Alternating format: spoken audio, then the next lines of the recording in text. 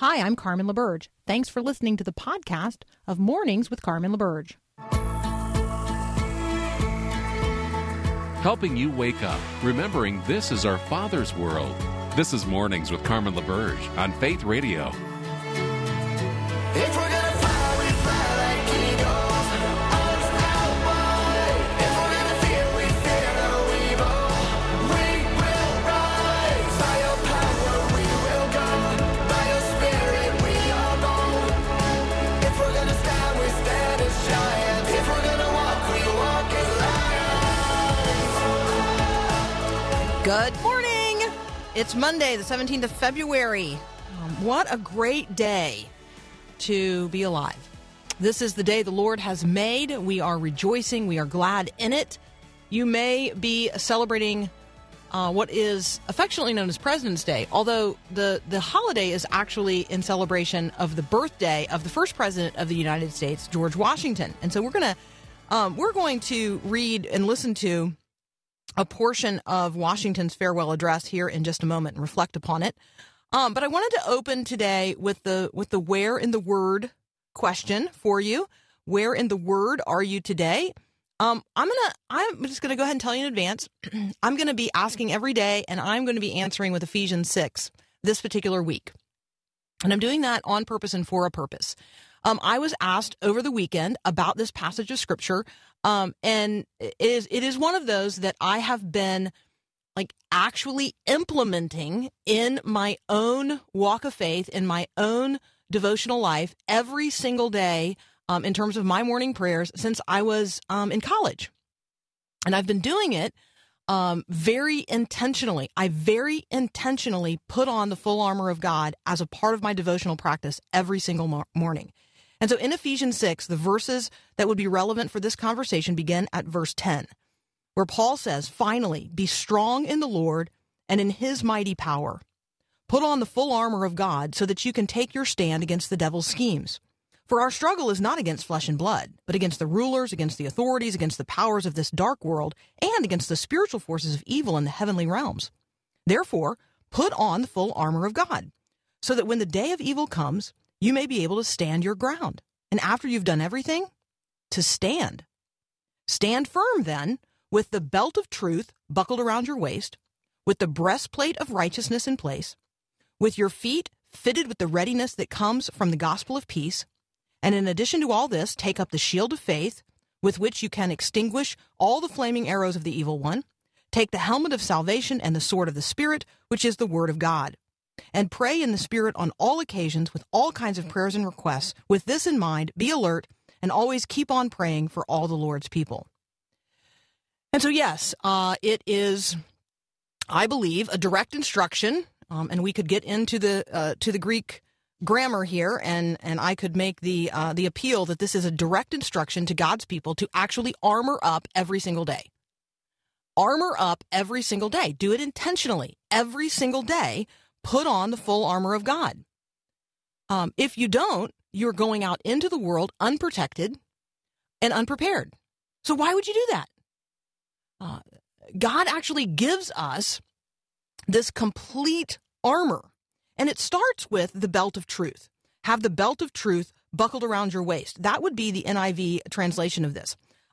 Gird up your loins with truth is another translation of this same verse. What does it mean for us to put on this belt of truth? What does it mean for it to be buckled around our waist? Well, first of all, it is the essential undergarment of the whole deal. Everything else is actually going to be attached to this truth girdle, this girdle of truth, this way that we're going to gird ourselves up in the truth.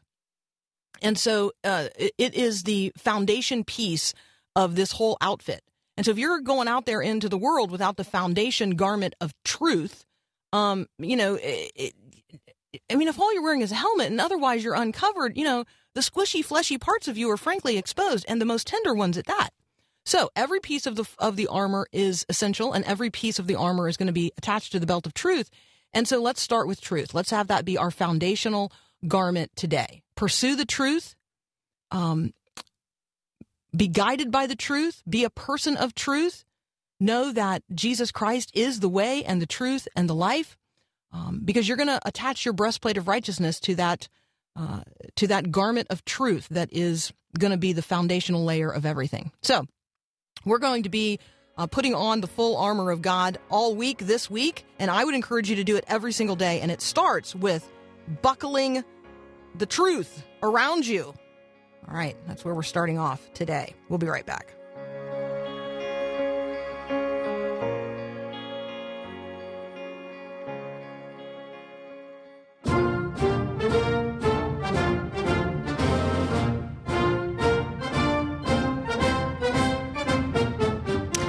That is Hail to the Chief on this President's Day, and we are going to spend a little time in President Washington's farewell address.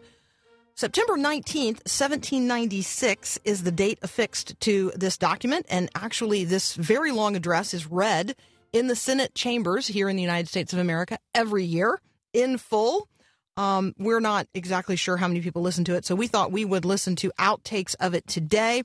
And my faithful producer, Paul Perot, actually made a full recording. Cover. You blew my cover. It's so good. It's so good. You did such a fine job. Thank you so much for recording this more than 40-minute address. And we're just going to listen to outtakes of it today. We're going to start beginning with the end in mind. And so we've got a clip here that's actually from a portion of the conclusion of the speech.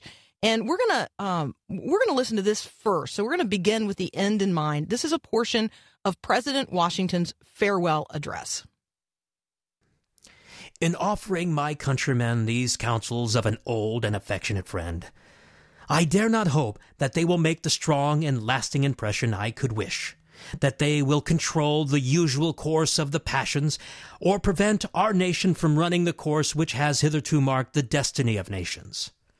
But if I may even flatter myself that they may be productive of some partial benefit, some occasional good, that they may now and then reoccur to moderate the fury of party spirit, to warn against the mischief of foreign intrigue, to guard against the impostors of pretended patriotism, this hope will be a full recompense for the solicitude for your welfare by which they have been dictated.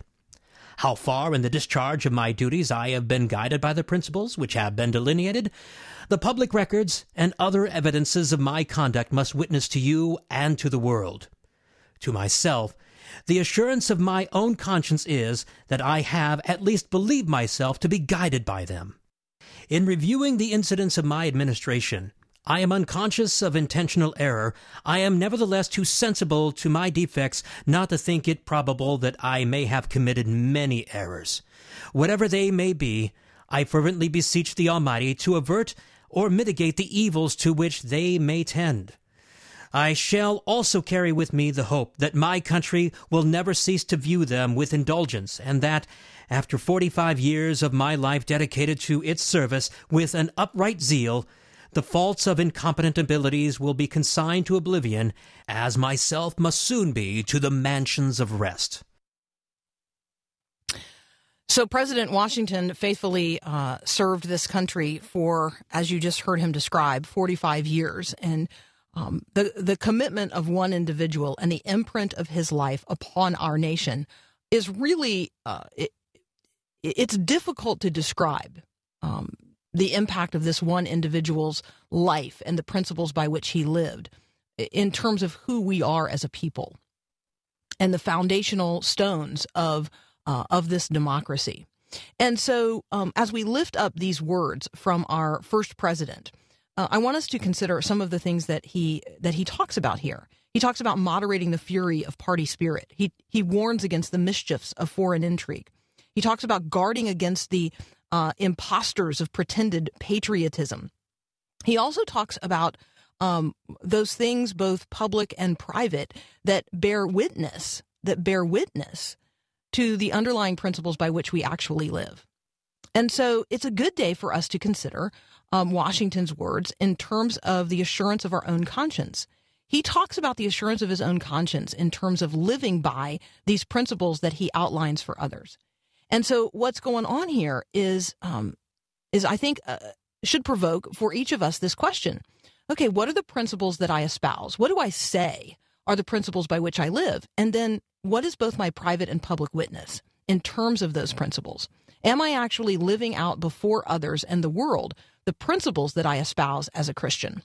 We're going to take a very brief break. When we come back, we're going to return to Washington's farewell address, and we're going to pick up with a piece about the dangers of party factionalism, something particularly appropriate for the country today. We'll be right back.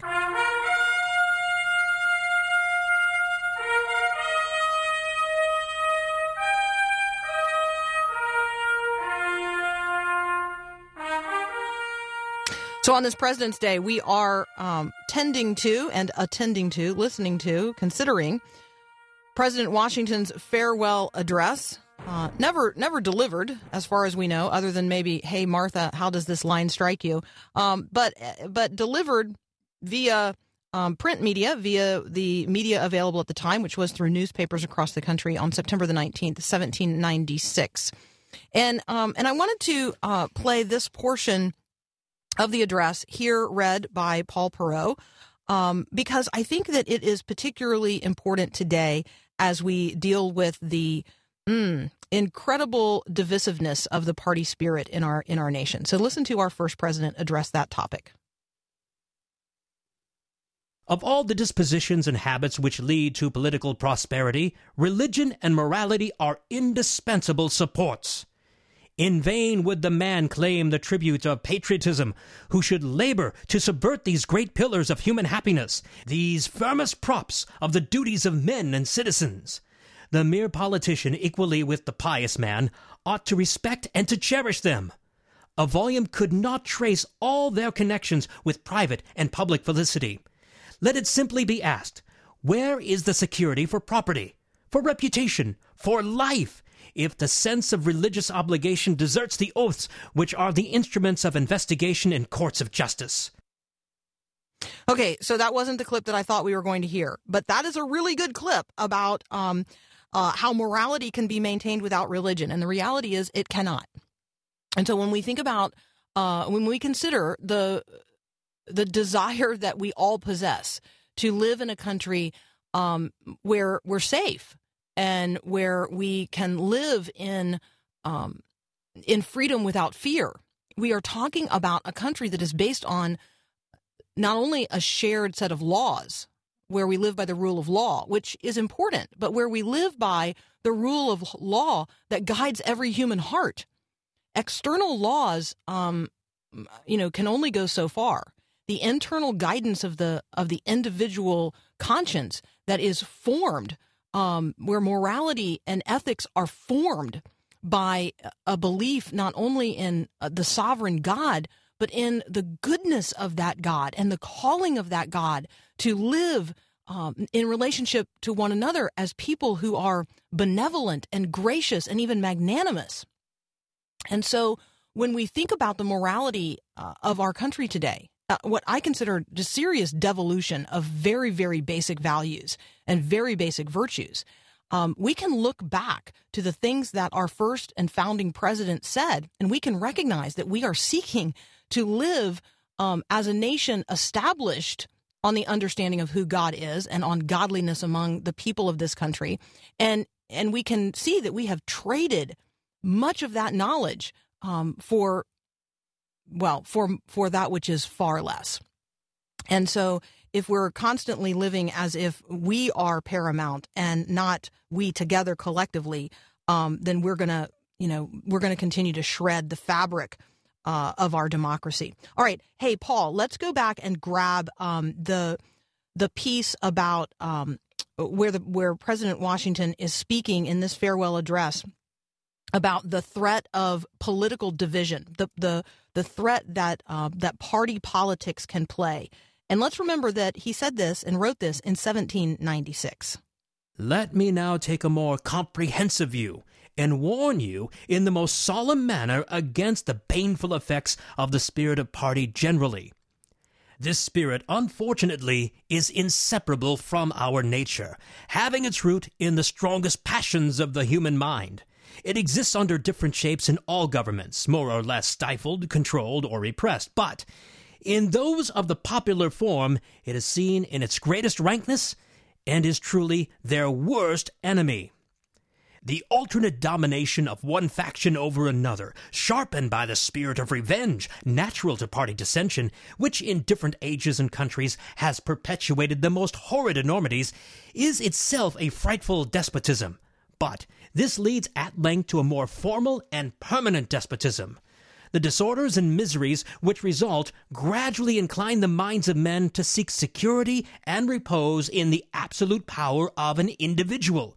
And sooner or later, the chief of some prevailing faction, more able and more fortunate than his competitors, turns this disposition to the purposes of his own elevation on the ruins of public liberty.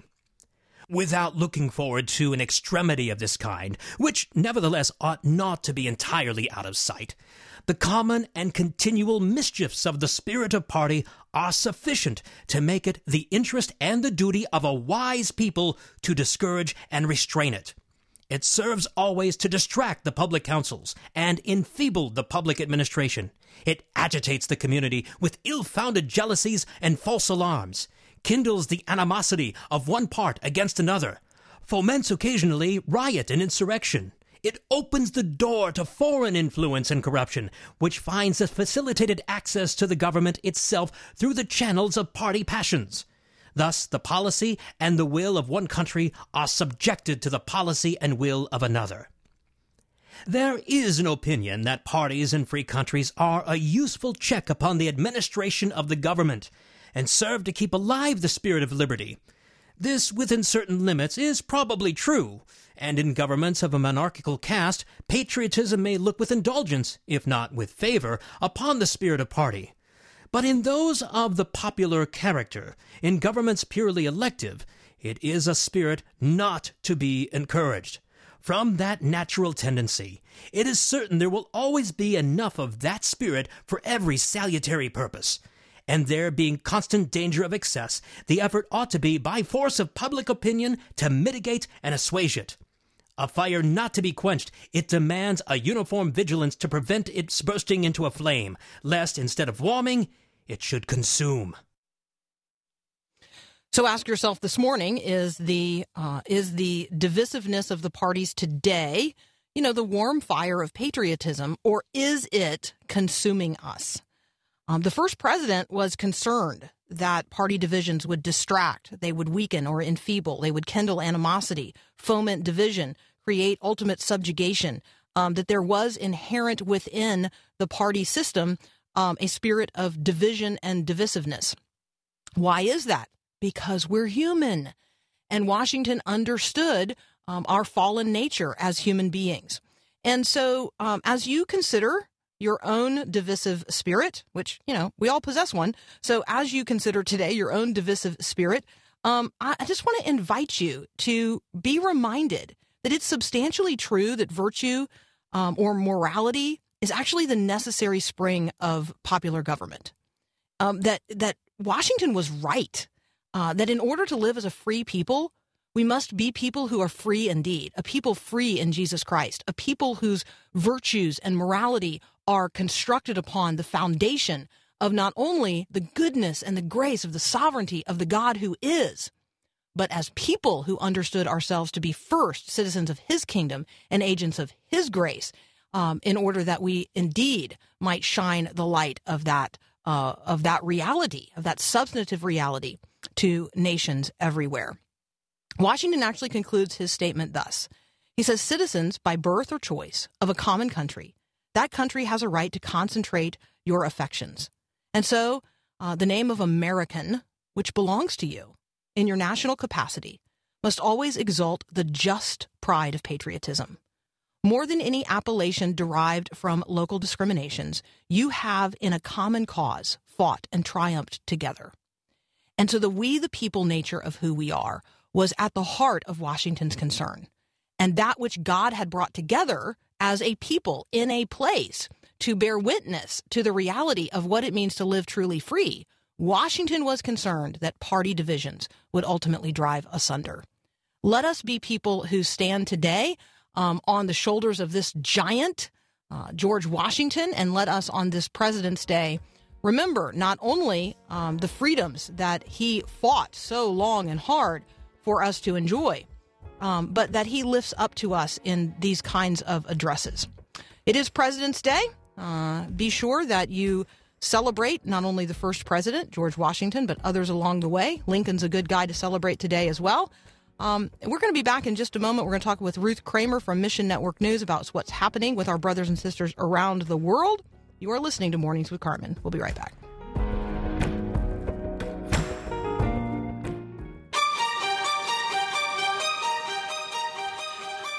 So we like to turn our attention not only to our concerns here in the United States of America as believers, but to believers around the world. You and I are, as Christians, a part of a global body of believers.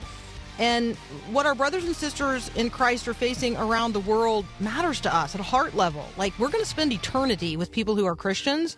We may not spend eternity with our actual, physical neighbors, or frankly, even people living in our own households if they're not Christians. And so I want to continue to fan the flame of concern, not only to evangelize those with whom we live, but to recognize our intimate fellowship with Christians around the globe. Ruth Kramer from Mission Network News helps us to focus in on the concerns of our brothers and sisters around the world. She is with Mission Network News, and you can find them at mnnonline.org, and she'll be here in just a moment. Do you believe your family should go to church every Sunday? Do you believe that you need to sit together in the service? Hi, I'm Mark Gregston with Parenting Today's Teens. Questions every parent needs to answer. The responses will reveal your level of commitment to lead your family in their journey towards God. How about this? Are you going to make your kids attend youth group or go on mission trips? Would you allow your kids to attend a different church if that's where their friends are? Will you pray together as a family? I hope you'll take considerable time to think intentionally about the spiritual character of your family and how you and your spouse can foster a strong and growing relationship with God. Parenting teens isn't for the faint of heart, which is why moms and dads turn to parenting expert Mark Gregston for help. Learn about Mark's upcoming events and check out his latest resources online at parentingtodaysteens.org. To boldly go where no one has gone before.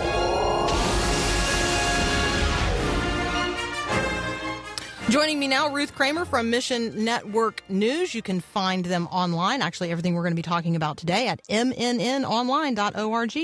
Ruth, welcome back. Good morning. How are you? Well, I am well. How are you today? I'm pretty stiff. Well, you should probably tell us why. It's just beginning of track season again, and so I overdid it on Friday, and I'm still trying to get back up to normal. Well, so you're generally so much better than normal than the rest of us that,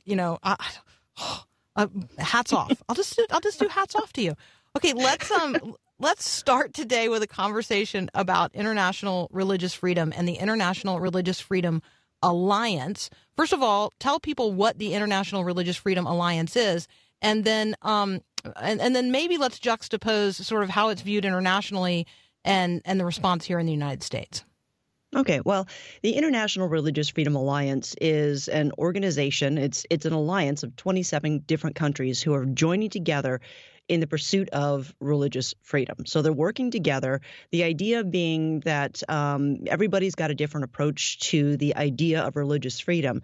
And maybe we can come together and help the countries that are struggling with religious freedom to find better ways to get there. And understanding that when you actually have true freedom to worship, to follow a faith, it benefits the entire country as a whole. When you see countries that are in complete chaos, there's usually some kind of restriction where you have an inability to be able to make decisions for yourself on how to think, how to perceive, how to get information about anything.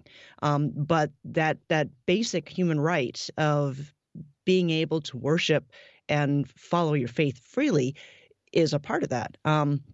So these 27 different countries got together at the U.S. National Prayer Breakfast last week to form this alliance. It was the first kind of a planning meeting, and then they're going to start to meet together a little bit more regularly to get down into debating various perspectives, trying to address challenges that are threatening the freedom of religion or belief. That next meeting is going to be in July, and it'll be held in Poland, in Warsaw. And the whole idea here, of course, is to kind of underscore the different principles that the alliance holds to. And these things go back to major commitments like the Universal Declaration of Human Rights, the International Covenant on Civil and Political Rights, and the UN Declaration on the Elimination of All Forms of Intolerance. And this is a really long one, but discrimination based on religion and belief. And then there's other documents that they kind of looked at and said, okay, let's pull all this information together and boil it down to some key commitments that we will uphold. And so all of the members are committed to upholding the state obligations under these documents. They are committed to pursuing an inclusive approach, which includes the cross-regional engagement, consulting each other, cooperating, sharing resources, sharing expertise, and really taking a human rights-based approach on advancing the freedom of religious belief. So that's really what it's about. Whether or not it's a paper tiger is kind of an unknown still, because they don't yet have the clout that, say, the international USCIRF has with the State Department. So when the U.S. Commission on International Religious Freedom makes a decision or says something, it has the clout to get the attention of the State Department, which makes policy for the country. This alliance may not have that kind of clout. So in terms of being able to influence other countries to make movements into other directions, that's still kind of an unknown. However, an alliance like this will be very helpful for countries that say they're trying to make headway in that direction. So like, say, Sudan. Right now, Sudan is in a transition period. They're moving away from a dictator and moving into a government that they're saying is they're trying to do things to benefit religious freedom and open that up. And they may not know how to. So an alliance like this could be beneficial to help countries like Sudan take those first steps. So I think that the concern being raised, and you all have raised it at in your article at MNN Online as well, is that there's a lot here that's on paper that looks really, really good, but in actual practice or in the actual experience of people around the world, we have just many, many places where the freedom of religion or the freedom to change your religion or the freedom to believe or not to believe it's not just stifled. I mean, it's at risk of your life. And so we have a long way to go internationally, and 27 countries being involved in something is great. But even on that list, there are some who, we might look at and say, there are evidences of offense even in that nation. And so I think that there's a challenge before us, and certainly this will be something that we will be watching and prayerfully concerned about and want to encourage. We want to certainly fan the flame of this. Ruth, let's pivot and be sure that we get these two major nations in view today as well in terms of our conversation. What is happening in Iran, and in particular, like, I think we need to be calling people to prayer on this as well. So fill us in on what's happening in Iran. Well, we've been covering the protests in Iran, just kind of following how things have morphed for that country. And we told a story maybe a couple of weeks ago about a Christian activist. She's a convert from Islam, and then she became an evangelist. She's also a college student. So in all of this stuff, she has a lot of influence with a lot of different communities. Her name is Mary Fatima Mohammadi, and she was well known as an activist in Iran. She's also been arrested multiple times, and her actions as a Christian activist basically cost her college education. So she went in to sit an exam and found out that she was no longer qualified to sit the exam because she wasn't recognized as a student anymore. Somewhere in there, she's been arrested multiple times. And during the last big arrest, or the last big wave of protests over the Ukrainian incident, She was out there protesting with everybody, and she got arrested and then disappeared, and nobody knew what happened to her. Our friends at Middle East Concern now say that they found her. She is in a women's prison, and she has been under interrogation since her disappearance. So she's also been abused. She's been tortured. There are a lot of concerns about what's going to happen in the next, flight of information. And with finding her, now you've got to figure out whether or not there are going to be charges, how to intervene on her behalf. The Human Rights Activist News Agency has verified what is going on here. So there are some concerns that the mistreatment is going to continue to the point where it could affect her health long term. And now there's an issue with public criminal court and whether or not she's going to be able to release enough for bail. And then potentially, where is she going to wind up once the trial actually goes through? Where is she going to be housed? Will she stay at this women's prison, which the conditions are pretty bad there, or will she be sent back to Evin Prison, which is notorious for its conditions and for its treatment of people? People die in that prison too. So our friends there are just saying, let's continue to be praying, because Mary is just sort of like the poster child of how Christians are being treated right now. So hers was one of many arrests that took place during the protests. With the government trying to crack down and restore order, they arrested people they considered to be troublemakers. And so Christians are considered to be troublemakers simply because they don't follow what everybody else is doing. They believe in something entirely different. It motivates them to behave differently, and Iran regards that as a threat to power. The religious leaders in Iran are very threatened by the growth of the church. So be praying for believers in Iran, and be praying for Mary and people who are like her in the situation where there's just really no way to defend yourself against the charges. I want to invite our listeners to read this particular article that's posted at mnnonline.org, Protests in Iran, the Crackdown of Missing Christian Activists and the Aftermath. And I want you to click through the links. I want you to click through to the links about ministries that are active in the region. I also want you to click through the links in the Christians Targeted in Iran portion of this so that you can better understand the issues at hand, and that you can commit to pray for our brothers and sisters around the world, including Mary. Ruth and I need to take a quick break. When we come back, we are going to turn our attention to Malaysia. That's up next here on Mornings with Carmen.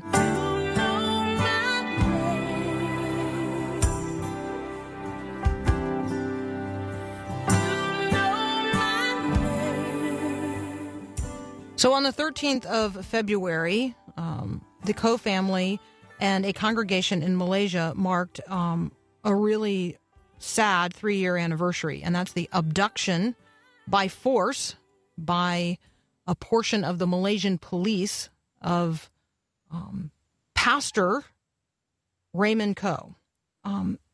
Ruth, fill us in on what we know, and this case is just so tragic because it's just really, it's one of those situations where I have difficulty holding out hope in this lifetime, but tell us where you see maybe signs of hope. Well, people have not forgotten him. People are still advocating on his behalf in hopes that he is still alive, that he's just being held somewhere.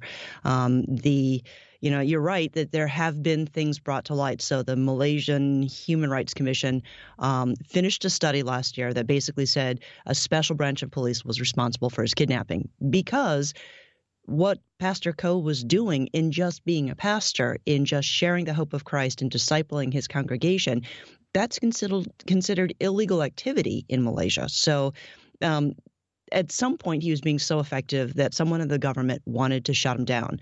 And by taking the leader of this church, I think they hope to be able to silence the church. The church is still meeting, but obviously they've been shaken quite a lot by the absence of their pastor. It doesn't mean that they're not effective anymore, but they're just missing a family member. So after this report was released, people were kind of hoping that there would be some pressure put on the government to respond to things. And a couple of different petitions were released, also calling on the Malaysian government to secure his release. Since they believe that the Malaysian government is behind the kidnapping, they also believe that the Malaysian government has the power to get him released. So Release International and Voice of the Martyrs have joined together to petition the Malaysian government to release the pastor. And there are links in our article, as well as at Release International, to sign that petition to request the Malaysian government to release Pastor Coe. In the meantime, because there's so little response that's coming in, that's meaningful. Pastor Coe's wife, Susanna, is also suing the government and the inspector generals of the police force that were kind of in charge during the initial days of the abduction because they haven't responded. They haven't really responded satisfactorily. So she is suing the government to try to get some response, to try to force some action there. And it's just a very difficult time for believers in Malaysia because Malaysia is not a friendly country to Christians.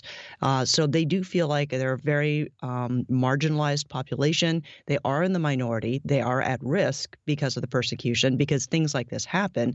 And when government-sanctioned issues occur to the church, there's really no recourse for them. Unless there's someone speaking up on their behalf who has some clout, there's not going to be much justice for the believers in Malaysia, which is why organizations like Voice of the Martyrs are calling on us as believers outside of the situation to use our voices to speak up on the behalf of people who are not being heard by their own government. So whether that's calling our congressmen and letting them know we want some answers on this situation, or signing the petition, and also joining some of those prayer movements where you can get on there and just put up a prayer to encourage the believers who are working on behalf of Pastor Coe that they're not forgotten, they're not doing this alone. There are multiple ways that we can actually respond to the situation. All right, Ruth, I have to ask about the locusts.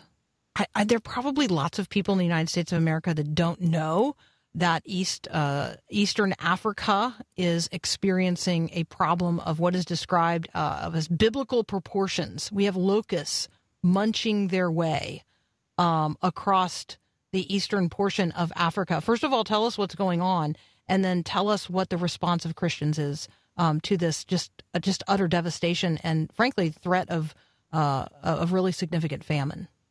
Well, when we call it a plague of biblical proportion, think of what was described to us when the plague of locusts hit. Okay, it's so gross. The pictures are so gross. Right. Well, these are large grasshopper-like insects, and there's hundreds of thousands of them. They're just millions of them. They're just these things are okay. So yes, millions, because they're flying around in swarms the size of major cities. So if you took Los Angeles, and you realize that there is a swarm of insects that is flying around at such density that you can't see if you're driving through it. That's a lot of insects that are primarily looking for something to eat, and they settle on any kind of green, any crop, and they'll eat it. They cover huge amounts of area, so 150 kilometers per day they can fly. They can consume acres in minutes. So you're already talking about an area of Africa that is prone to food shortages just because of the weather conditions, just being in drought, not being able to sustain a crop. In some of these areas where you've got the swarms of locusts, they're actually finding what crops there are that are trying to recover from years of famine or years of drought, and they're eating everything that they find.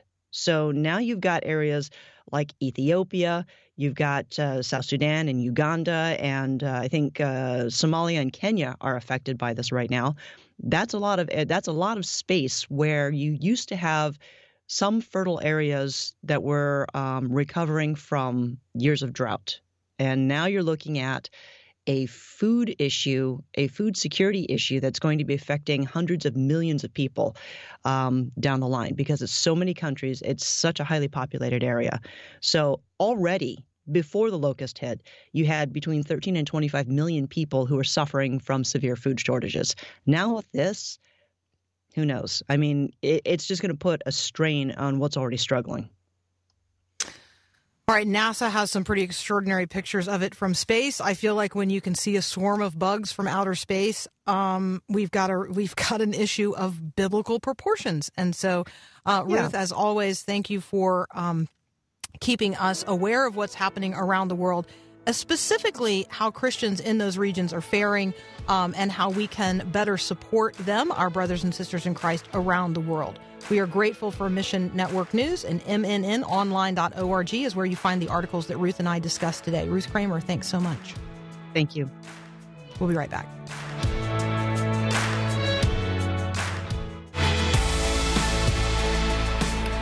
Okay, no, you can't see one locust from space, but you can see them when they gather in these unusually large numbers and begin to swarm.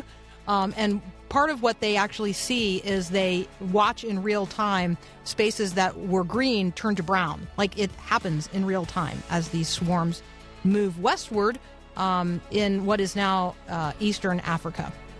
All right, let's be praying ardently for people around the globe and the challenges that they face today. Let us be praying ardently for one another. Let us be putting on the full armor of God as we do all of that. Let's remember that as we intentionally put on the full armor of God today, we're going to begin by putting on the belt of truth and buckling it around ourselves. We're going to add the breastplate of righteousness. On our feet, we are going to be fitted with the readiness that comes from the gospel. Those are like cleats to help us stand firm. We're going to take up the shield of faith, with which we can extinguish all the flaming arrows of the evil one. We're going to put on the helmet of salvation and the sword of truth, which is the word of God. And we are going to pray. We are going to pray in the Spirit in all occasions with all kinds of prayers and requests. With that in mind, friends, keep alert and always keep on praying for all the Lord's people. We got another hour up next. Armor up. We'll be right back. Thanks for listening to this podcast of Mornings with Carmen LaBerge from Faith Radio. If you haven't, you can subscribe to automatically receive the podcast through iTunes or the Google Play Music app. That way, you never miss an episode. It's also available anytime at myfaithradio.com.